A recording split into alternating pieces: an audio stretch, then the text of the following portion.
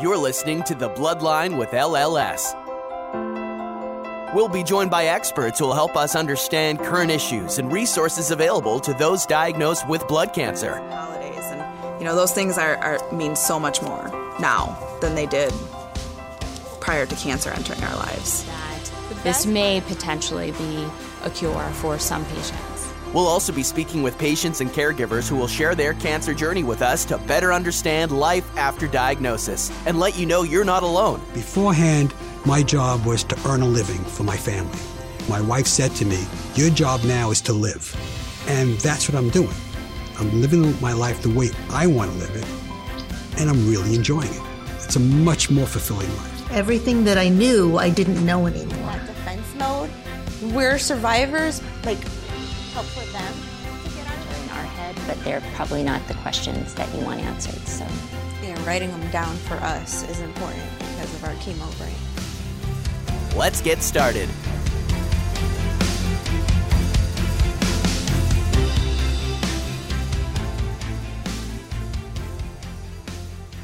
Welcome to the Bloodline with LLS. I'm Alicia. And I'm Lizette. Thank you so much for joining us on this episode. Today we will be speaking with hematologist-oncologist Dr. Robert Chen, who is an Associate Director at the Tony Stevenson Lymphoma Center, Associate Professor and Staff Physician in the Department of Hematology, and Associate Director of Phase 1, Phase 2 trials in malignant hematology. He does all of this over at City of Hope in Duarte, California. Thank you so much for joining us, Dr. Chen. Thank you for having me. Happy to be here. We're going to be speaking about mantle cell lymphoma on this episode, but before we jump in, what brought you to the field of medicine, specifically lymphoma? Well, when I was a medical student, this was back in the 1990s, the field of oncology was exploding.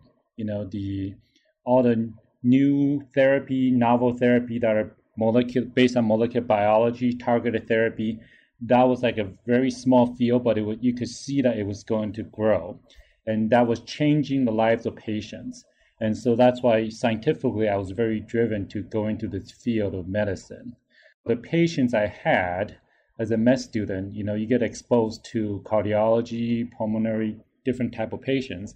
And the patients with cancer, I felt like I've really formed close relationship with them. And because there's a big change in the diagnosis of cancer at that time was a big change in the person's life and also their family. So you feel like you were an important part of their journey.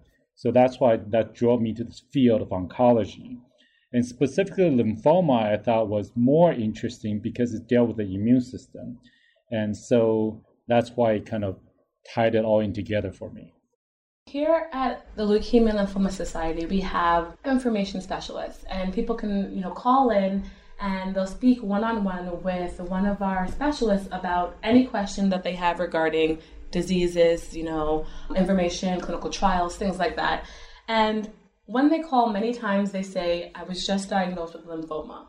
And then, our information specialist will say, okay, what type of lymphoma? And many times they don't know. They say they have no idea that there's so many subtypes. They don't know that there's Hodgkin's, non-Hodgkin's. So what makes mantle cell lymphoma a non-Hodgkin's lymphoma? And what is lymphoma overall for those listening who is being introduced and this is their first kind of run-in with this disease? Yeah, so the diagnosis of lymphoma sometimes can be very confusing. So first of all, there's more than over 60 types of lymphoma. And pretty much every time we update the classification, we add more. And the reason is because the more we learn about molecular biology and more we learn about different types of, genetic signatures, that kind of separates out more categories of lymphoma. And when the treatment is different, then obviously we actually change the name a little bit as well. So there's couple different ways to classify lymphoma. So one way you mentioned it was Hodgkin versus non-Hodgkin. And we typically don't do that anymore because it's really it's so artificial because basically there's a lot of lymphomas out there. Only one type is Hodgkin's. So everything else is non-Hodgkin's. So it doesn't really tell you what you have except if you have Hodgkin's lymphoma. So the non-Hodgkin lymphoma is a huge category. So within that, there's other ways of looking at it. One is you can say, well, lymphomas come from lymphocytes. And most of the lymphocytes are based on two lineage, either the B cell or T cell. So you can classify a lymphoma based on is it a B cell type lymphoma or a T cell type lymphoma. So that's when you want to classify it based on kind of more science driven. Another way of classifying it is by how aggressive the type of lymphoma is. Is it generally there's kind of three categories to look at. One is indolent, meaning that it's a slow growing type of lymphoma. And those type of lymphoma generally can wax and wane. And sometimes you don't even need to initiate treatment for 5 or 10 years because it just kind of sits there and doesn't do much. So that's the indolent type.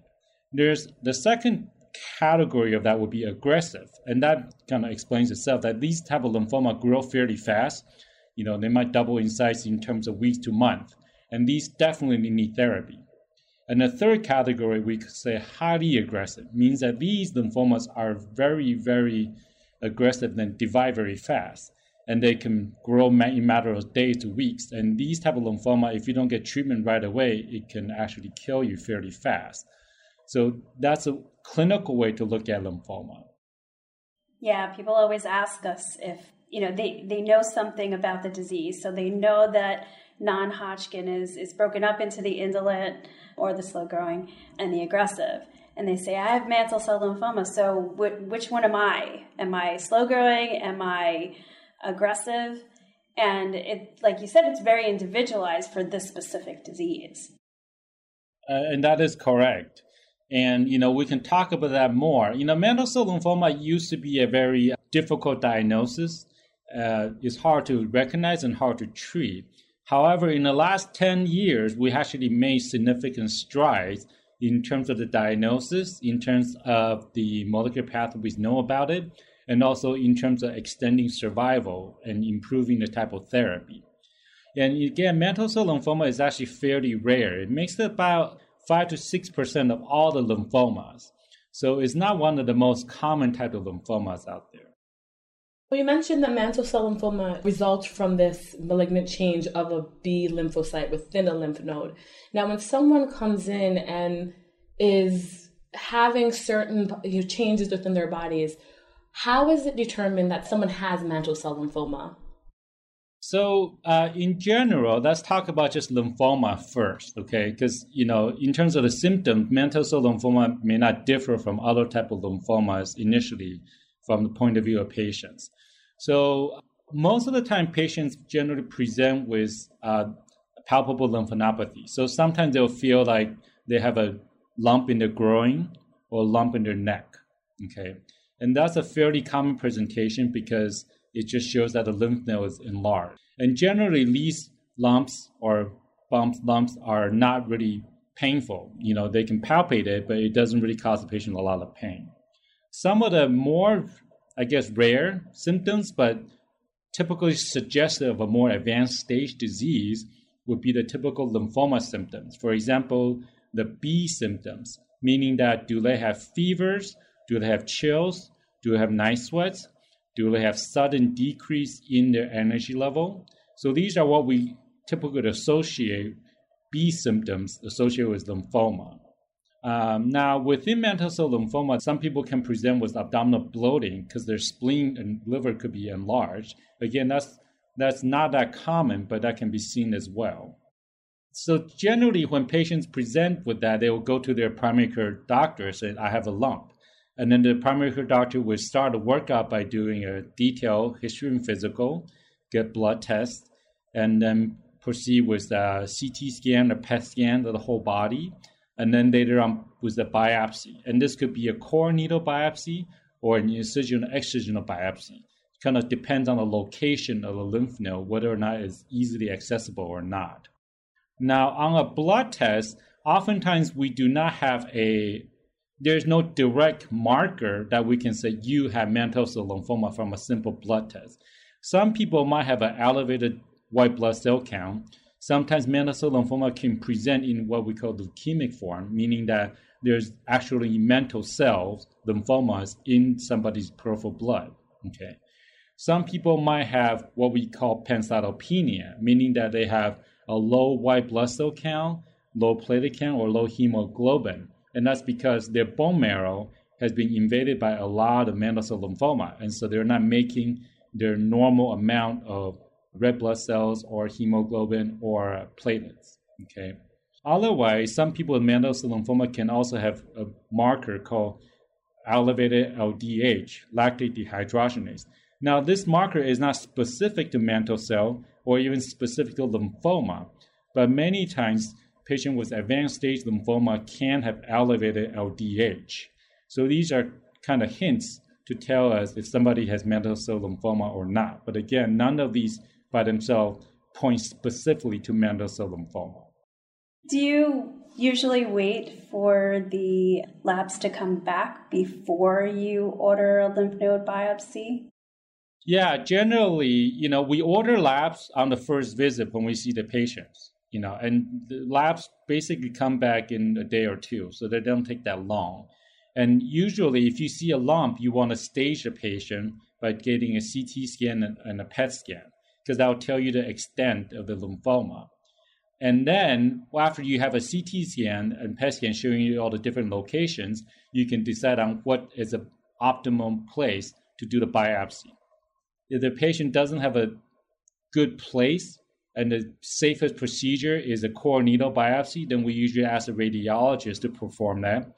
Or if a patient has a very easily accessible, axillary lymph node, then we can ask a surgeon to do an incisional or excisional biopsy.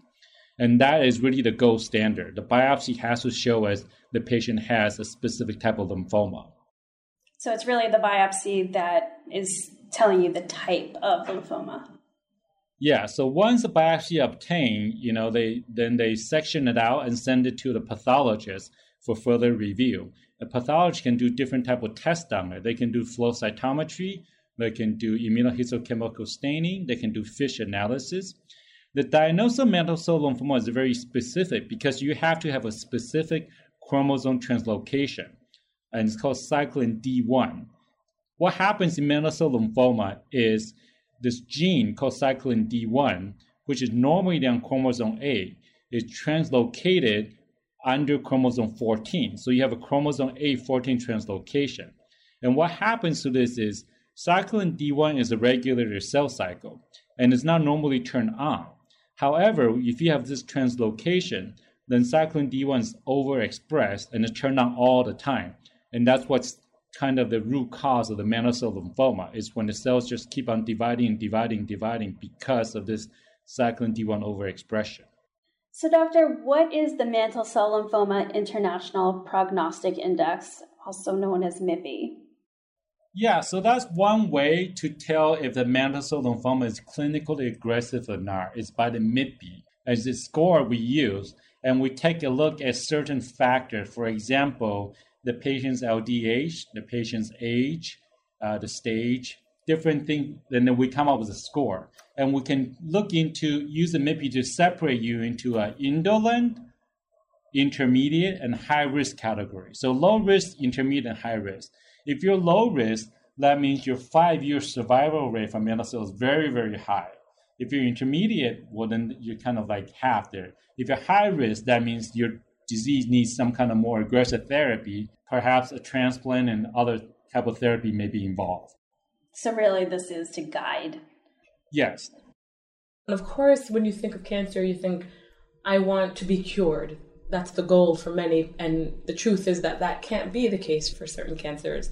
So when someone starts treatment and it's confirmed that they have mantle cell lymphoma, what is the goal of treatment for that person? Mantle cell lymphoma used to be what we call an incurable cancer, meaning that we cannot cure somebody of mantle cell lymphoma. And it used to be that the overall prognosis was fairly poor. The median survival was around 3 to 4 years. But this, again, was 10, 15 years ago, based on those stats. We have made significant strides now. The median overall survival of mantle cell lymphoma is at least 7 or 8, if not longer, or like 10 years, okay? So, we have doubled or tripled that. And it's hard to say cure in mantle cell lymphoma. However, nowadays we can actually get patients to a fairly long remission period. Again, we don't like to use the word cure because that means the lymphoma never ever comes back for life. But we can get a patient to a remission fairly easily and get them to prolong this remission for a long period of time. Okay, so the goal of therapy for mantle cell lymphoma should be get them to a complete remission and get them to a long period of complete remission, and so that they do not need further treatment for a while.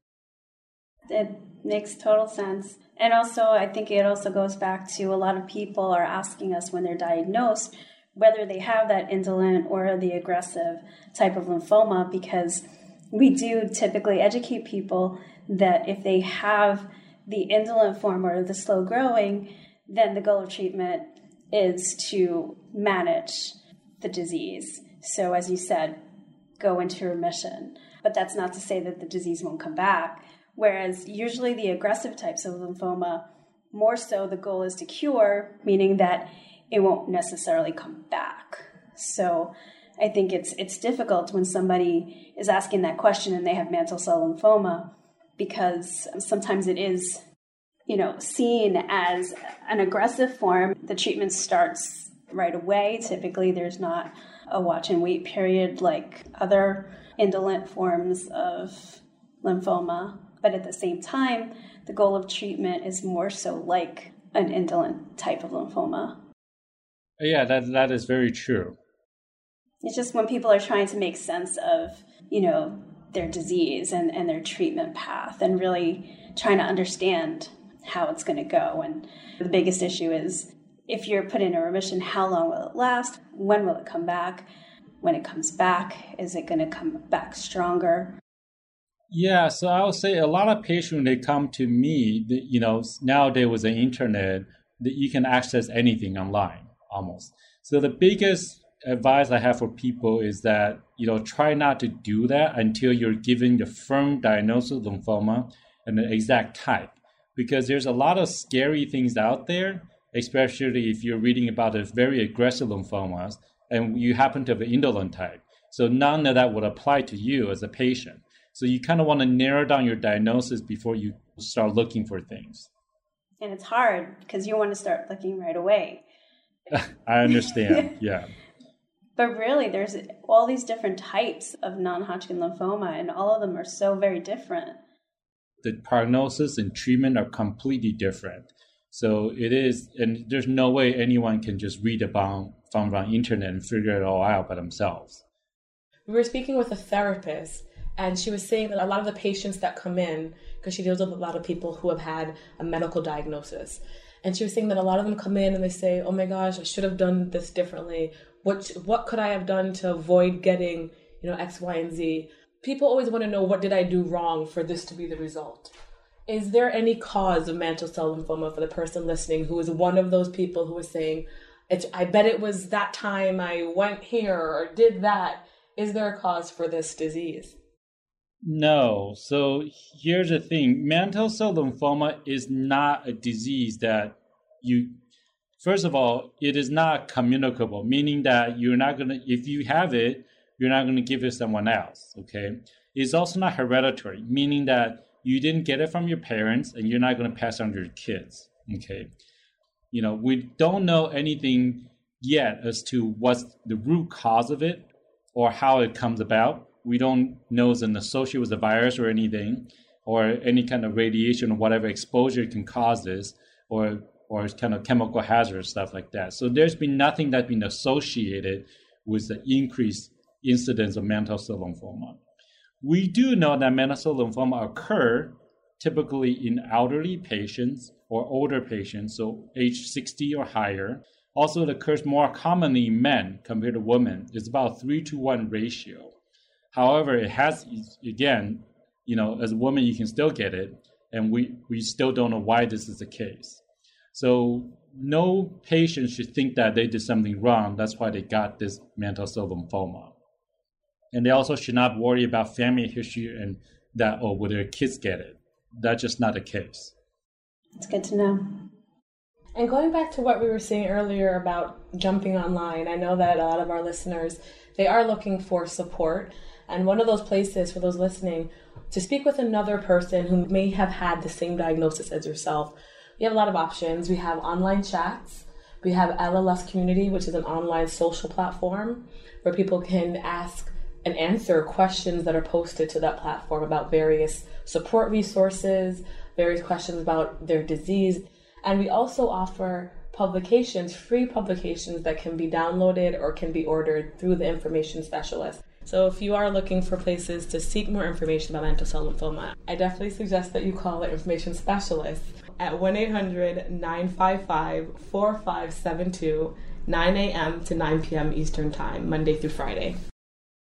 And doctor, do you see that when someone is diagnosed and they hear mantle cell lymphoma and it's not a common diagnosis, do people often ask you if they can contact another person with mantle cell lymphoma? Yes. And I mean, most major medical centers that get referred to that treat, that have a lymphoma specialist, they should have, even though it's rare, but if you get referred to a tertiary center like ours or other places, we have social workers, we have programs that we can kind of link people up with other patients that have gone through the same diagnosis. So yes, I mean, most patients do appreciate that. Yeah, it could be isolating. You could feel like you're alone, especially when you have something that you don't hear a lot of people being diagnosed with. That's so true, Liza, and I really hope that the people listening will find our support resources to be useful for them. Again, you can visit www.lls.org/support to see all of the ways that we can help you once you've been diagnosed. Thank you so much, Dr. Chen, for speaking with us today about the introduction to and diagnosis of mantle cell lymphoma. We know that our listeners will find this information to be just as useful and helpful as we did, and we're very excited to share this information with our listeners. Thanks for listening to The Bloodline with LLS. We can be found on iTunes and other great podcatchers. You can subscribe at www.thebloodline.org. Be sure to check out our archive section on our website for previous podcasts. Be sure to rate and review us on iTunes. Keep up with LLS by following us on Twitter at LLSUSA and Facebook at the Leukemia and Lymphoma Society. Until next time.